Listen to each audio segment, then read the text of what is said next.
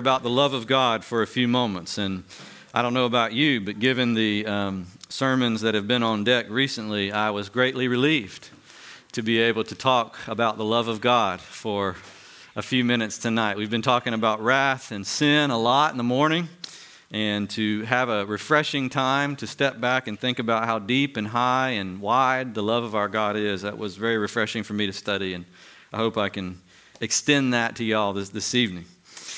Think of a time in your life when you looked up and saw the stars and they were brighter than you had ever seen them. Do you remember a time where you were? Where were you? That's right. Yeah, that when there was no other light, that was where you were. I remember as a college student, I took Astronomy 101 at Florida State University, and a part of astronomy was the lab that we had to take. And that lab was a fun lab because we got to go outside and use telescopes to look at various stars and planets and the moon. But Tallahassee has a lot of lights. I don't know whether you like Tallahassee or not. I know some of you have mixed opinions about the city, but I like the city. It's very vibrant. You have the government stuff, and you also have two big universities there. Very lively, lots of light. But one thing about Tallahassee is you don't have to go very far outside of it to get to nothing. It is in the middle of nowhere. And so just to the northwest of Tallahassee is a park called Lake Jackson Park. It's on a huge lake with docks, and there it is pitch black out there at night. And that's where we would go for our astronomy labs. And I remember seeing, even better than I had seen growing up in the country south here of Mulberry, I saw more stars than I ever remember seeing, shooting stars. And you could even, on one night, catch some of the Milky Way, that milkiness kind of swirling through the sky. It was beautiful. And on that night also, through the telescope, I saw Saturn with its rings. It was great. The point being, if you're going to see the brightness of a light, it's usually best set within the context of what's dark, what's not very bright. And so actually, the fact that we went last week from the wrath of God, which is always true, by the way, nothing that I'm saying tonight undoes the wrath of God. The wrath of God is the wrath of God, and it never changes. God is always opposed to sin. And yet, there's a reason why we're moving from wrath to love, because in the Bible, you can't fully get a grip on how great the love of God is unless you understand how much he is opposed to sin.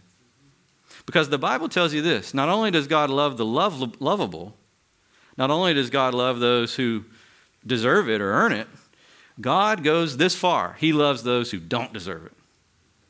In fact, he loves those who deserve the opposite of love, who deserve wrath. And that's what these verses are about. John is a great writer of the New Testament. He wrote a gospel, he wrote the book of Revelation, and he wrote 3 letters. And as one old commentator said, John is here in these verses singing his old song. Meaning this is a theme that John likes to talk about. He picked it up from Jesus. God is love, and therefore those who know God learn how to love like God loves. That was John's big thing. If you had been in John's church in Ephesus, you probably would have heard more sermons about love than you wanted to hear, because he was constantly coming back to this theme. It's so important because, after all, the Scripture tells us it's love that characterizes God so thoroughly that the Scripture actually says God is love. Now, this is a really hard Bible trivia question. But what other words does it use to say God is blank besides love? There's only a few of them in the Bible. Do you know what they might be? There's only a few. And it's okay if you're stumped, because this is a hard question. There's only a few. Okay. Yes, but it doesn't say God is faithfulness. Do you see the difference? Right? That would be like saying God is loving to say God is faithful. But God is love is a little bit different than saying, you see what I mean? There's only a few words like this. God is light. Light. That was another one of John's favorites. God is a consuming fire. Any others? Truth? Yep, God is truth. That's right. God is truth. That's it. And love. Only 4. And so these are, you might think, these are 4 things that God wants us to think about very vividly every time we consider him and every time we conceive of what he's like. In fact, if you'll look at the verses that we read, verses 7 to 13, they're actually set up in a Trinitarian pattern, just to introduce you to the really personal nature of God's love, or what it means that God is love. And so in verses 7 through 8, it's really focused on God the Father. And the key word there is the word from. Love comes from God as the Father of all, as the Father of the Lord Jesus Christ. And then in verses 9 through 11, the focus is on Christ the Son, God the Son. And the key word there is the word through, or in. The word comes in Jesus Christ. It comes through Jesus Christ. And then finally in verses 12 to 13, the focus is on the Spirit, the Holy Spirit, Father, Son, Holy Spirit. And there the key word is the word by. The love of God gets into our lives by the Holy Spirit. So love comes from the Father, in and through the Son, and by the Holy Spirit. Let's talk about that tonight. And I think it'll be a little bit of a feast to the soul if we're open to it. So first of all, the love from God the Father in verses 7 and 8. It says, "Beloved, let us love one another, because love is," there's that word, "from God." Love is from God. "Whoever loves has been born of God and knows God. Anyone who does not love does not know God, because God is love." The idea here is that God is the fountain. God is the source of all love. If there is love in the world, if there's love in any person or anything, that love must have come from God. Because God has in himself all the riches and storehouses of love contained. I imagine in this point the sun, right? The sun is this big ball of fire in the sky. It's burning all the time. And when it's up during the day, it's always spreading its light and heat everywhere. Okay? Even if you're in the shade, the sunlight reaches you. It reaches you less, doesn't it? It doesn't beat on you, or it's not so bright, but you have a little bit of light because the sun is there. Even if it's in the winter and you're in the shade and you don't feel much of the heat, yet imagine what it would be like without the sun. We would immediately freeze up and die, right? So the heat is reaching you at all times. In fact, the heat of the sun, even when it's not up, even when it's on the other side of the earth, is still reaching us from the other side of the earth. And the light is still reaching us because it's bouncing off the moon and continuing to warm the whole planet. This is the way John seems to be describing the love of God. God is like a sun of love, a burning, blazing ball of love that is constantly sending out its rays, both in light and in heat and in influence, in life-giving power to all the world. And so when John says in verse 7, we need to love one another, brothers, or beloved ones, we need to really work on, as Christians, being good at loving each other.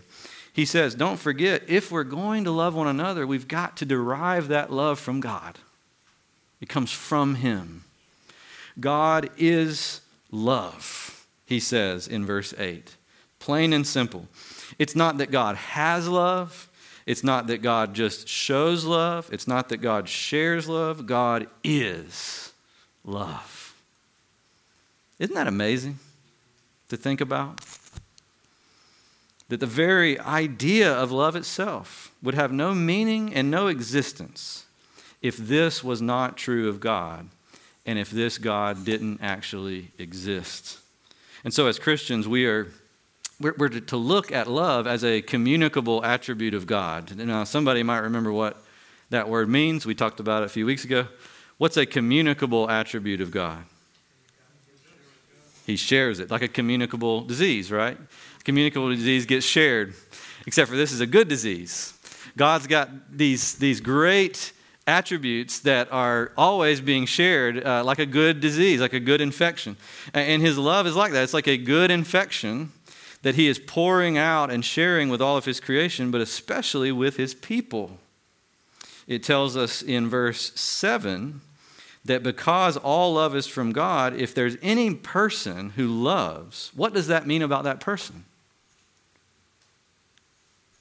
Look at verse 7. If you see anybody in life who loves people well, what does that say about them? They've been born of God. They must come from God in some way. And by born of God here, he means, of course, being born again of God, being spiritually born of God. And it must also mean that person knows God. That person is in a personal, intimate relationship with the God who is love. That's the only way that someone can actually be good at love. Now, we talked this morning about how sin has this very nature of selfishness in it. It's the opposite of love. Love gives, sin takes. Love wants to bless another person. Sin wants to use another person for one's own advantage. And so this is why, if we as human beings are naturally selfish, if we're naturally wanting to take and use rather than give and bless, this is why, in order to turn from selfish to loving, we have to be born from above. We have to be born all over again by the spiritual influence of God. And we have to enter into a face-to-face relationship with God where we learn from him how to love.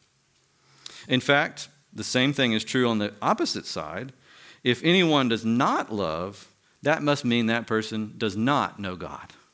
That person must not be born again if they don't know the first thing about how to love.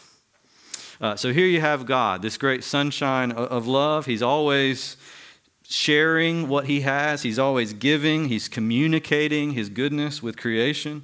And he's taking human beings like us, sinners, and he's lifting us into his heavenly life. He's making us born again, and he's teaching us how to become like he is, how to love like he loves through the new birth and through friendship with him. And what that creates is this community, John says, where beloved people who share a common faith in Jesus, who are beloved to one another, learn how to love one another and therefore show that they've been with God, that they come from the Lord. Do you remember when the Pharisees, after they helped kill Jesus, there were several groups that killed Jesus. The Pharisees helped. They were one of the parties in it. After they did that, do you remember what they tried to do to the disciples in the book of Acts? We'll talk about this when we get to that series in a couple weeks. But what did they do? They tried to silence them. They tried to get him to hush. They put him in prison. They actually tried to kill him multiple times. Do you remember there's this beautiful line in Acts 4 where they said, how is it that these men who are backwoods, uneducated fellas, fishermen, right, might I say, these are fishermen, how do they know God like this? How do they speak about God like this? And it says they knew that they had been with Jesus. They knew that they had been with Jesus. That's the only conclusion they could draw. This is something, after all, you can't learn from a book or from a school or from from some intellectual exercise. You can't learn to love that way. You only learn to love by being loved, by being brought into a loving relationship with this great someone, God.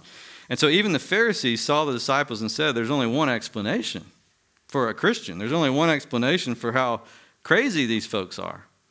They've been with Jesus. They understand him. They share his same nature. Wow. To me, this is so encouraging to think about this. That I'm called to love, and yet I can't love without God with me. And yet God, in the gospel, has promised not only to send me a good message here and there, he's promised himself to come and know me. He's promised to give me a new birth to where my whole spiritual DNA gets swapped from Adam to Jesus. Y'all hear the freedom of that?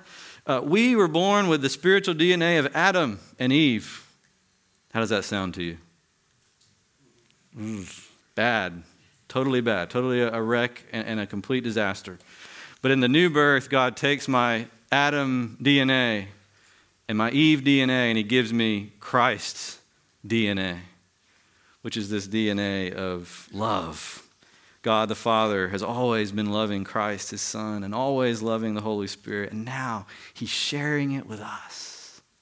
Wow. That's the love from the Father. Where does love come from? Only from there. Now, secondly, in verses 9 to 11, he begins to talk about Jesus directly. And he says that it's in the Son, in Jesus Christ, that God's love gets manifested among us. That's the phrase he uses in verse 9. In this, the love of God was made manifest among us, that God sent his only Son into the world so that we might live through him. Now, that phrase, made manifest, what does that mean to you? What's the significance of that, made manifest? A part of, yep, okay. Demonstrated, yep. Made known, published, right? What's the manifest of a ship, Ryan? What does that refer to? Who's on it and what's in it. It's the announcement of what's there, right? Without seeing the manifest, you don't know, right, what's in it. You can't just look at a ship and be like, John's on there. Billy's on there. You have to have a list that discloses the contents. Well, think about this. In point 1, we were talking about how the unseen God is love and how the unseen God is the source of all love that can ever be. If I'm going to love, I've got to be in touch with the unseen God. Well, how do I know exactly the contents of the love of an unseen God? How do I know how excited God has been, the Father excited about his Son, and the Son excited about his Father, and the Spirit just absolutely in complete joy and rapture about the Father and the Son? How can I know that unless he publishes a manifest? And that's what the gospel is. It's the publishing among us, notice that phrase in verse 9, among us, it's the publishing of what the contents of the love of God are. Have you ever used a periscope? You know what a periscope is? What is a periscope? Submarine telescope. That's a good way to put it. It helps you look up above a surface you can't see above, or it maybe helps you look down. I think you can use a periscope going down too.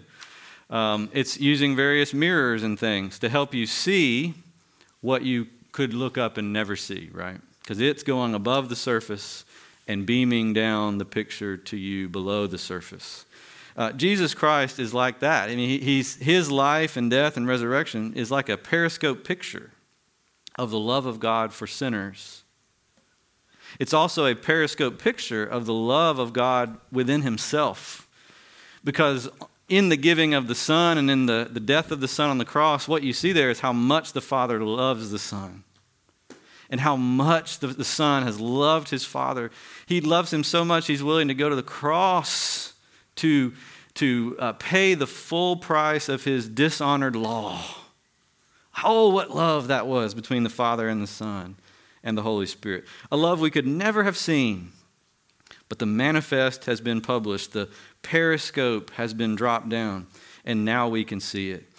God sent his Son into the world so that we might live through him. Verse 10, in this is love, not that we have loved God.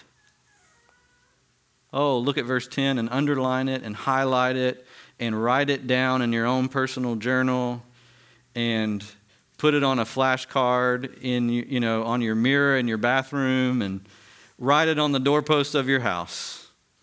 This is a great verse, a banner verse. In this is love, not that we loved God, but that he loved us. Wow. How good are you at loving God? How good am I at loving God? Say, scale of 1 to 10. Where would you rank yourself?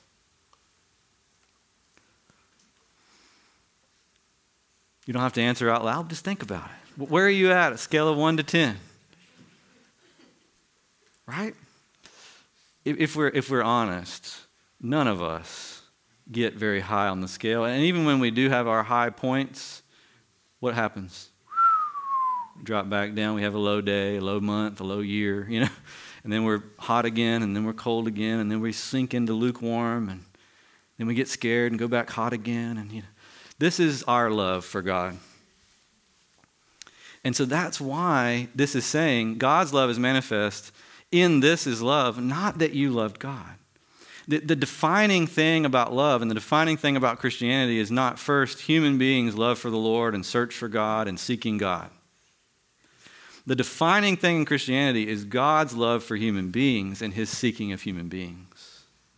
And that seeking and saving God is what gives rise to the love that human beings are then able to give back to God. But it always starts with God's love.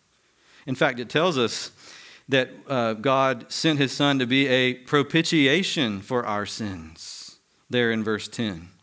Now everybody say it with me. Propitiation. Propitiation. Okay, there's a word for you to use tomorrow. At some point, I dare you to try to work it in to a conversation. It's an unusual word. What does it mean? Propitiation means wrath is against someone, and an offering is given to turn away the wrath. That's what propitiation is.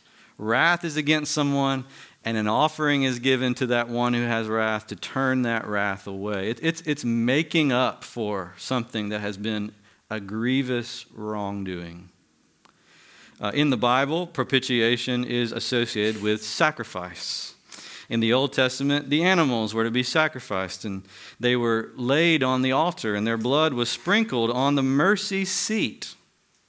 And that mercy seat was called the seat of propitiation, because the blood of the animal as the substitute for the sinner, having its blood sprinkled on the altar, was signifying that God was going to turn his wrath away from his people, though they deserved it. He was going to turn his wrath away and instead give them love because of the sacrifice that had been made and offered. Here it's telling us those animals were just placeholders. The ultimate sacrifice was that which Christ gave, the Son of God gave. He is the propitiation. He propitiated so thoroughly, we never have to propitiate God again. All that we talked about last week, about the wrath of God, all of it's true. But when you become a Christian, God's wrath hangs over you no more. Did you hear me? God's wrath hangs over you no more. You haven't changed anything about God's attitude to sin. What you've done is you've had Christ put under the wrath of God in your place. Because God loved you. In this is love, not that you loved God, because you didn't. You didn't when he first started loving you. When he sent Christ to be the sacrifice, we didn't love him. We were enemies. And yet Christ came and died for us.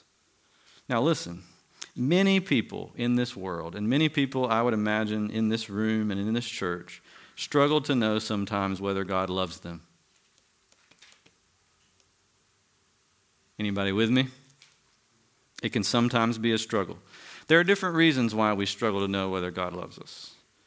Sometimes we're doubting God himself. Sometimes, frankly, we read about God in the Bible and we wonder whether he's just too good to be true. Can such a God be? Can such a God be? Sometimes we doubt God's love because we doubt ourselves. Am I really a recipient of his love? Have I really believed? Have I really repented sincerely? Have I really been born again? Do I really know God? We may doubt ourselves. And sometimes we may doubt both at the same time. Perhaps the whole thing just seems too good to be true. Both who the Bible says God is and whether I am in fact a born-again, believing Christian. Well, I want to show you here. The remedy to doubt is not to first look inward to yourself and scrape the bottom of your soul for further evidence of your being born again or not. The remedy is to look at the manifestation of God's love in the giving of his Son and his propitiating death on the cross. I'm not saying there's never a time to look at your soul and say, have I been born again? What are the signs of it? There is a time and a place for that. But I would tell you that when you are doubting and feeling like God doesn't love you, it's probably not the best time to do it. At that time, what you ought to do is go make a beeline to the cross. Get there as fast as you can get there. And behold a God who loves sinners. Behold a God who welcomes sinners. Behold God the Son who freely lays himself under the white-hot wrath of God in the place of sinners. And then you'll see it, the manifest. If you throw away the manifest and try simply to scrape your soul, it'll be like trying to ask whether John is on that particular cruise ship. You'll never know, right? Unless you have the list, unless you know that he is in fact there. Go to Jesus. Because in Jesus, you don't have something unknown. You have something that has been made known by God. Something that has been published far and wide. In this is love. Not that we loved God, but that he loved us and sent his Son to be the propitiation for our sins. Go to the cross. Charles Spurgeon, the great Baptist pastor, once said that from any passage in the Bible, there is a road that leads to Jesus.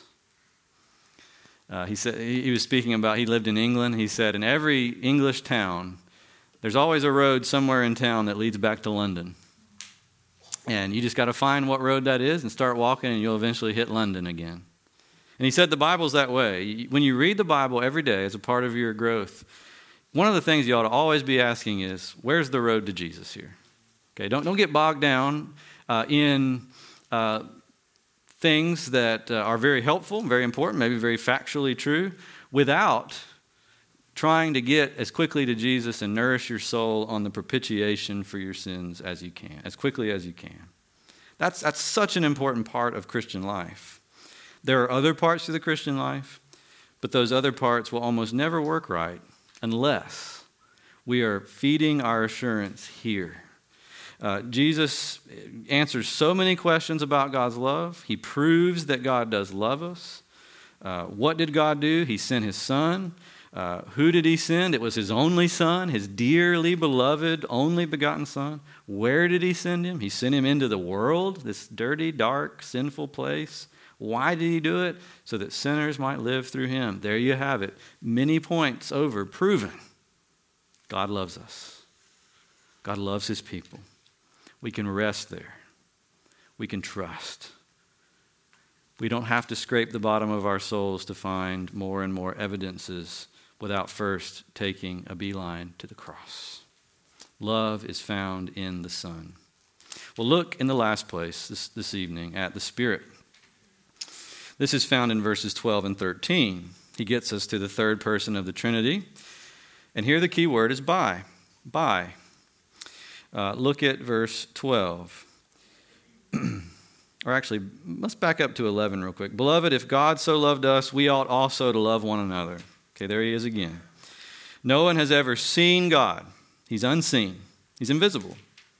But if we love one another, God abides in us, and his love is perfected in us. By this, there's the word by this we know that we abide in him, and he in us, because he has given us of his, capital S, Spirit. He gives us his Spirit, and that's how we know he's in us and we are in him. And that's how we grow in love, in loving one another. We love one another because God abides in us and his love is perfected in us. Now, I want you to zero in for just a second at that phrase, his love is perfected in us. Okay? Another one you should underline and think about. Now, I said earlier that God's love is absolutely perfect. He's the sunshine of love. He is the source of all. His love never varies. It never changes. How can a perfect, unchanging thing be perfected?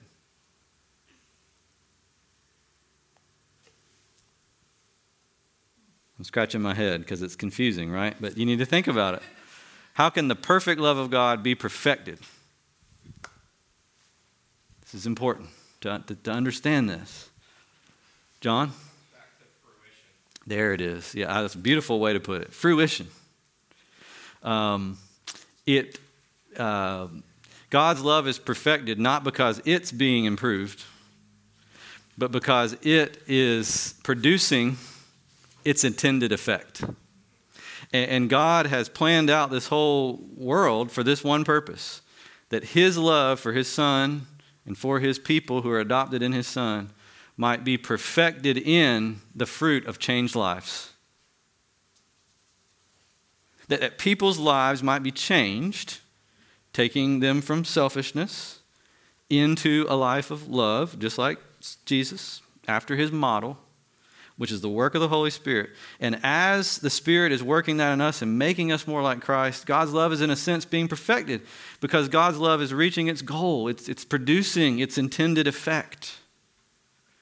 The sons are becoming like the Father. The daughters are becoming like the Father.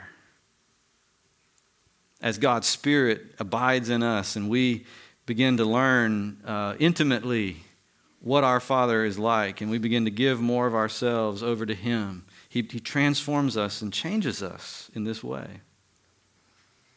Are sons and daughters like their parents, usually? Even in ways you don't want them to be? There's a saying, the apples don't fall far from the tree. Now, is it nature or is it nurture that the apples don't fall far from the tree? Yes. It's got to be yes, right? Some things are just bred in. Some things are cultivated because of closeness to the person. And that's what this whole passage has been saying. We've been bred in, so to speak, to God's family. We've been born of God. But we also have been nurtured and are being nurtured every day by God. We know God, and he knows us. We're born of him. We have new spiritual Jesus-driven DNA. And we also have a Jesus-centered, Spirit-filled relationship with God. From both angles, God is making his sons and daughters like him. He's forming us into people who know how to love well. All the laws of the Bible. This is what Jesus said about the law of God in the Bible. All of it hangs on this. Love God, love your neighbor. Love, love, love, love. Every law is just an explanation of how to love well and how not to love well. All of that is being formed in us. That's the work of the Holy Spirit. He takes what Christ purchased on the cross and he brings it into our lives and teaches it to us in a way that we can get it and be shaped by it. He teaches us line upon line, bit by bit, lesson by lesson, through the Word, through prayer, through fellowship, through hard things in life, through good things in life. All of this are instruments in the Spirit's hands to take us and make us like our Father. And when that happens, the most amazing thing in all the universe, God's love gets perfected in us. God's love reaches its goal. The fruit that God intended to produce is beginning to get produced. And the Bible tells us that when God sees this, even when he sees it just starting to happen, he rejoices.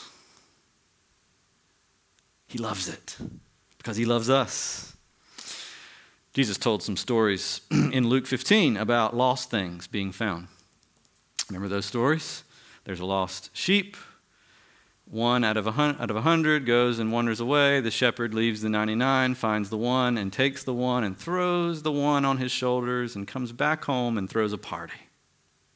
And Jesus said, "So my Father in heaven, when one sinner repents," just when, at the very beginning of this process, God throws a party in celebration for his people coming home by his love. Second story, a woman has 10 coins, she loses one.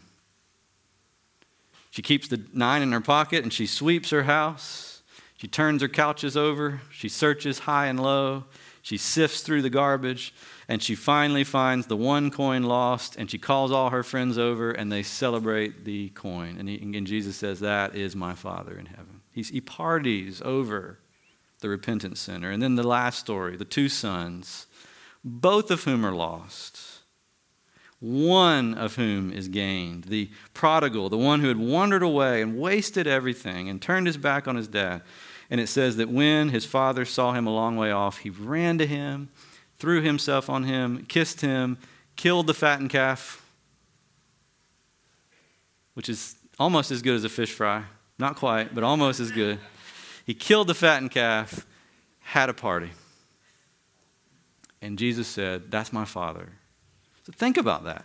If God throws a party, so to speak, in heaven when you first repent, imagine the joy of God in his children as they daily make advances in being able to love each other because they've been loved by him.